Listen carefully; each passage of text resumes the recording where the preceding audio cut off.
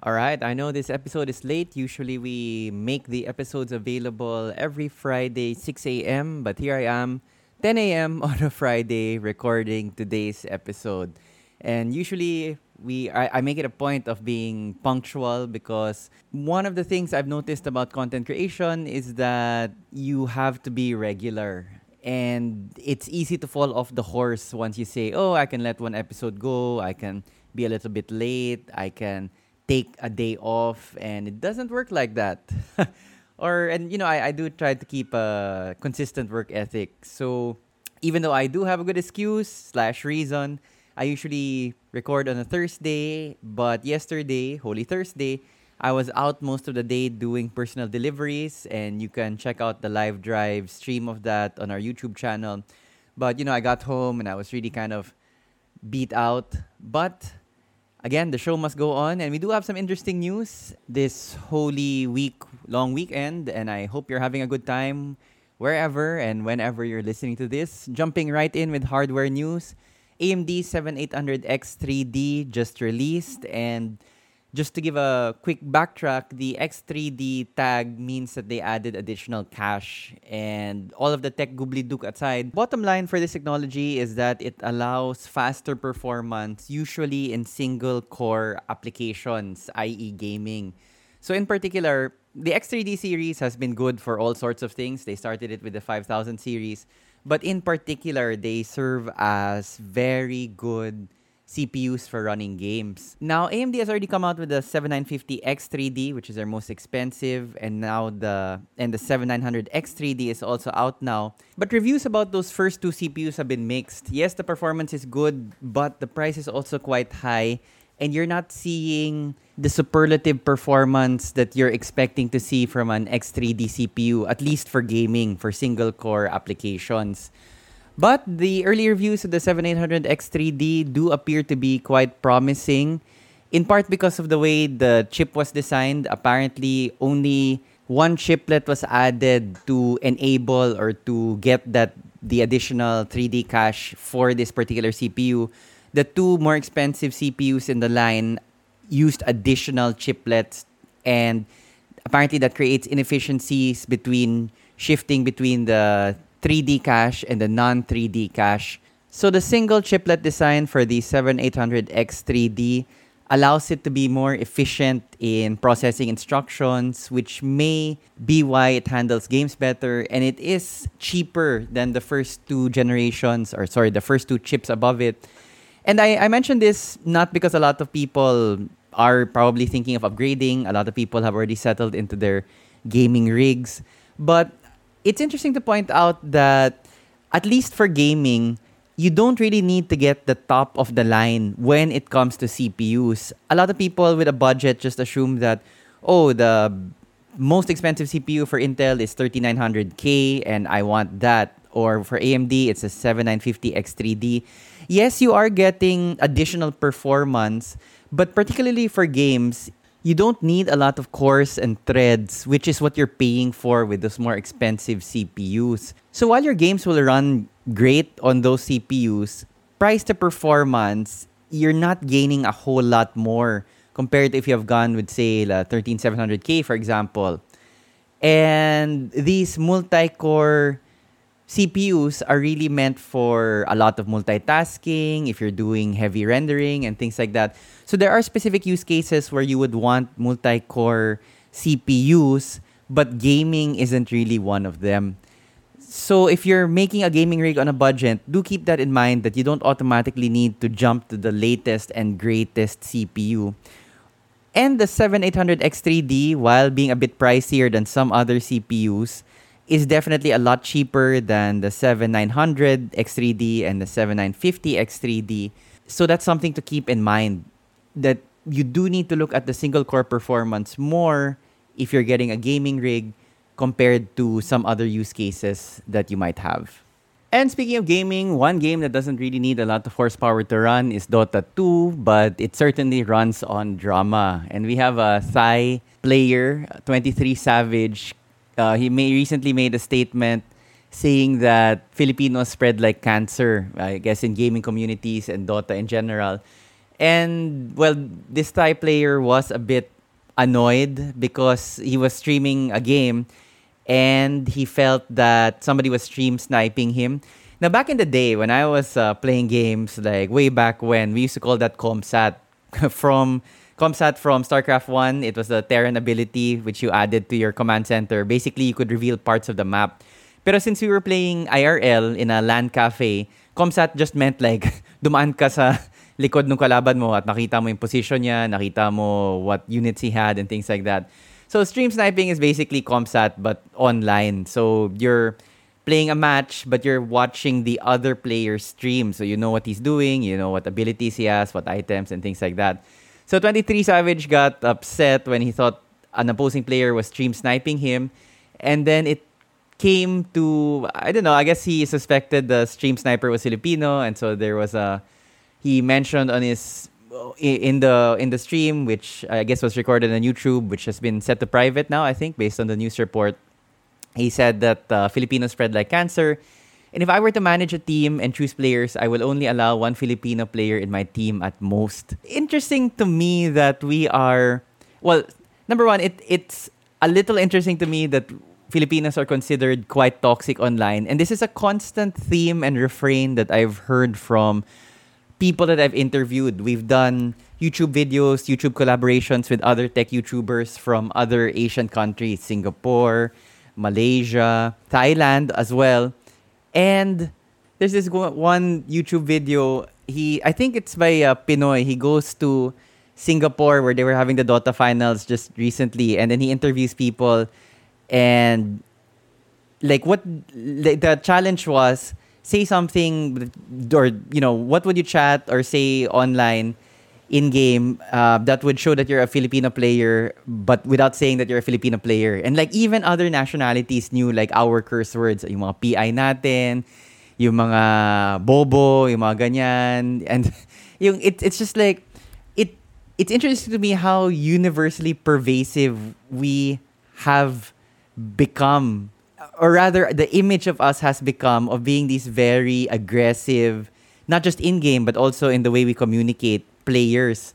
And it's even more interesting, doubly interesting to me, that Filipinos, we run with it. Like we don't deny that we're like this. In fact, based on the comments to 23 Savage, they're like, a lot of Filipinos agreed. They're like, yeah, well, that's us. That's what we do. And they weren't offended. They were like, yeah, we're really kind of... I mean, a lot of Filipinos agreed with him with his description that we are cancer. I mean, that we're this very kind of aggro... Again, not just as a playing style, but as a teammate, a very toxic kind of teammate that will berate you, that will constantly get in your face about not doing the right thing. And it's interesting to me that we... Yeah, just let that go. That we admit that this is our national identity. As if nationalities had a gaming identity, that would be the Filipino player in a nutshell. Very toxic as a teammate. And from a sociological point of view, not to get too heavy, but I'm always fascinated by these kind of analyses of, like, a culture is like this because it's reacting to this traumatic event, in the nation's history. We have a lot of literature even discussing whether the Philippines is a proper nation because we were born we weren't united previously before we were colonized. We were a bunch of islands, all happy doing our own thing. And then suddenly this political unit was forced on us by someone from outside. And while it had hundreds of years of history behind this kind of idea that these group of islands are one unit, that didn't prepare us for independence, as it were. Or so it was the Spanish, the Americans, and then briefly the Japanese. And all of that time, the political unit was always just this thing foisted from outside. And even now, we can see that we're very regionalistic rather than nationalistic. And so all of these kind of cultural things coming into play, at least for our country. And it's been... I find it fascinating that as a national identity, as gamers, our gaming identity would be this very toxic kind of character, which we have embraced. We don't shy away from that image of us.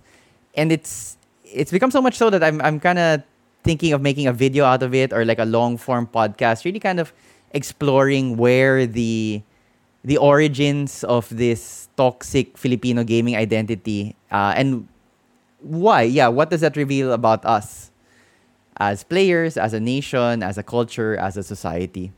Shifting from sort of local flavor to more international news, the US Department of Justice filed a antitrust suit against Activision, claiming that they came out with rules for the Overwatch League. This was like way back, like a couple of years ago, where they put salary caps on players, and the US DOJ took that as an antitrust action, or basically you have a monopoly and you're abusing that monopoly to the detriment of other players or other competitors in your space. And I'm kind of blank on the legal details, or the legal details aren't very clear to me. I just find it weird that something like this would get filed, because a lot of the professional sports have those kind of salary caps. And you hear about it all the time when people talk about the NBA, where, oh, well, this team has to trade this guy because they're over the salary cap. Although, at least in the NBA, to my understanding, you can go over the salary cap, but you get taxed. Perhaps the problem with the Overwatch rules was that it was a hard cap. Like, you can't earn more than 100,000 a year or a month or something or whatever. So it was a hard cap compared to a soft cap where you have to pay more luxury tax, which is how I think it is in the NBA. And it was a bit weird because they filed the suit, like, the DOJ filed the suit on a certain day, and then a couple of days later, they already came out with a statement saying that the thing had been settled. So Activision had already, proposed a plan to the judge where both the court needs to approve the plan, but then the charges or that particular suit would get dropped. It was a very quick resolution to this. Of course, Activision has more antitrust issues with their Microsoft wants to purchase them, and a lot of antitrust bodies around the world, not just in the US, are looking into that proposed purchase. But I just bring this up because it really brings home how big gaming has become.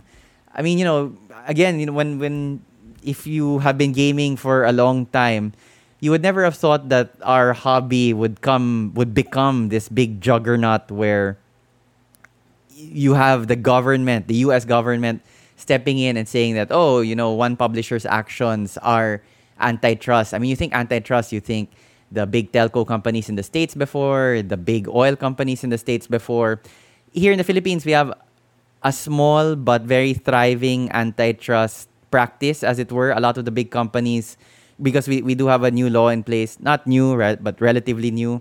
The Philippine Competition Commission, which needs to sign off on these big acquisitions and things like that.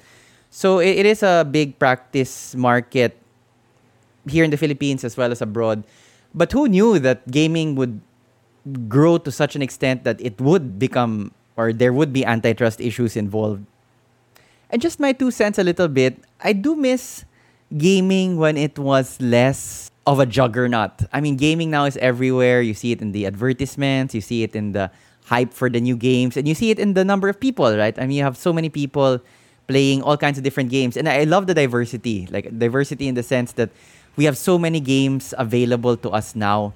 But because it has become so big, the industry has become so large, a certain kind of like, ironically, the types of games that I just mentioned, we have so many games available now for choosing. But a lot of the genres I grew up with are effectively dead, or effectively they aren't mainstream now. So we don't see a lot of releases for them, talking about adventure games, talking about simulator games. I mean, yes, you do see releases, but not like back in the day. And also, this kind of like, the gaming culture has really changed. I mean, going back to the report on 23 Savage, and even just like, it's so big now that governments are looking into the antitrust dimension of it. Gaming back then, I mean, yes, you could have a toxic teammate, and of course, trash talk was part of it, but it wasn't this kind of big, intense, like, in your face, or at least, when I played, and I usually played with friends in real life, it wasn't like, it was still kind of enjoyable, which I think maybe some of the joy gets leached out when you go online and you get screamed at by a total stranger. And there's all sorts of other things coming into play now with gaming. There's like identity politics and just all kinds of other politics that don't really have to do with just playing a game. Like, you can't play a game in a vacuum anymore. I guess this is just an old man's kind of complaint that things were simpler back then. And I know all old men feel like that. I mean, that's a trope since Hector. No, not Hector. Nestor from the Iliad. I think Nestor from the Iliad is the old guy who's just basically like, oh, back in the day. And I had a recent conversation with a friend just yesterday where we were doing our own versions of oh, back in the day, because we are feeling our age. It was a bit simpler, you didn't have, it was just the start of, at least when I started playing, you got your gaming news from magazines, and the reviews were like substantial reviews. They weren't just like comedians trying to be funny and using games as a medium. Nothing wrong with that, but again, it has become the overwhelming type of gaming related content. You have streamers trying to be funny, and like the art of picking apart a game, but not to be just negative so that you can get views, but rather it's like, I really care about gaming and I'd like to see games succeed. And this is not a good game for me because 123 Bang, the heyday of computer gaming world, or Electro EGM. I think was it Electro Gaming Monthly or something like that. I mean, I remember EGM more for the initials rather than the actual name. But I mean, I do still game. I do still enjoy games, but there's a lot of the culture now that I really can't wrap my head around. And a part of me does miss the old timey-wimey kind of insulated world of gaming. But with that said, I hope you're enjoying the games that you're playing this Holy Weekend or whenever you're listening to this. Thank you so much for joining us for another episode of Tech Show But Friendly, the podcast from Hardware Sugar. This has been Anton, your host usually for this show and sometimes on our Hardware Sugar YouTube channel. Please do check us out on YouTube, and please do leave us a review on Apple Podcasts or wherever it's possible to review this podcast, because I'd really like to get some feedback, whether up or down, on what you guys are enjoying. Thanks so much, and till next Friday, have a good week.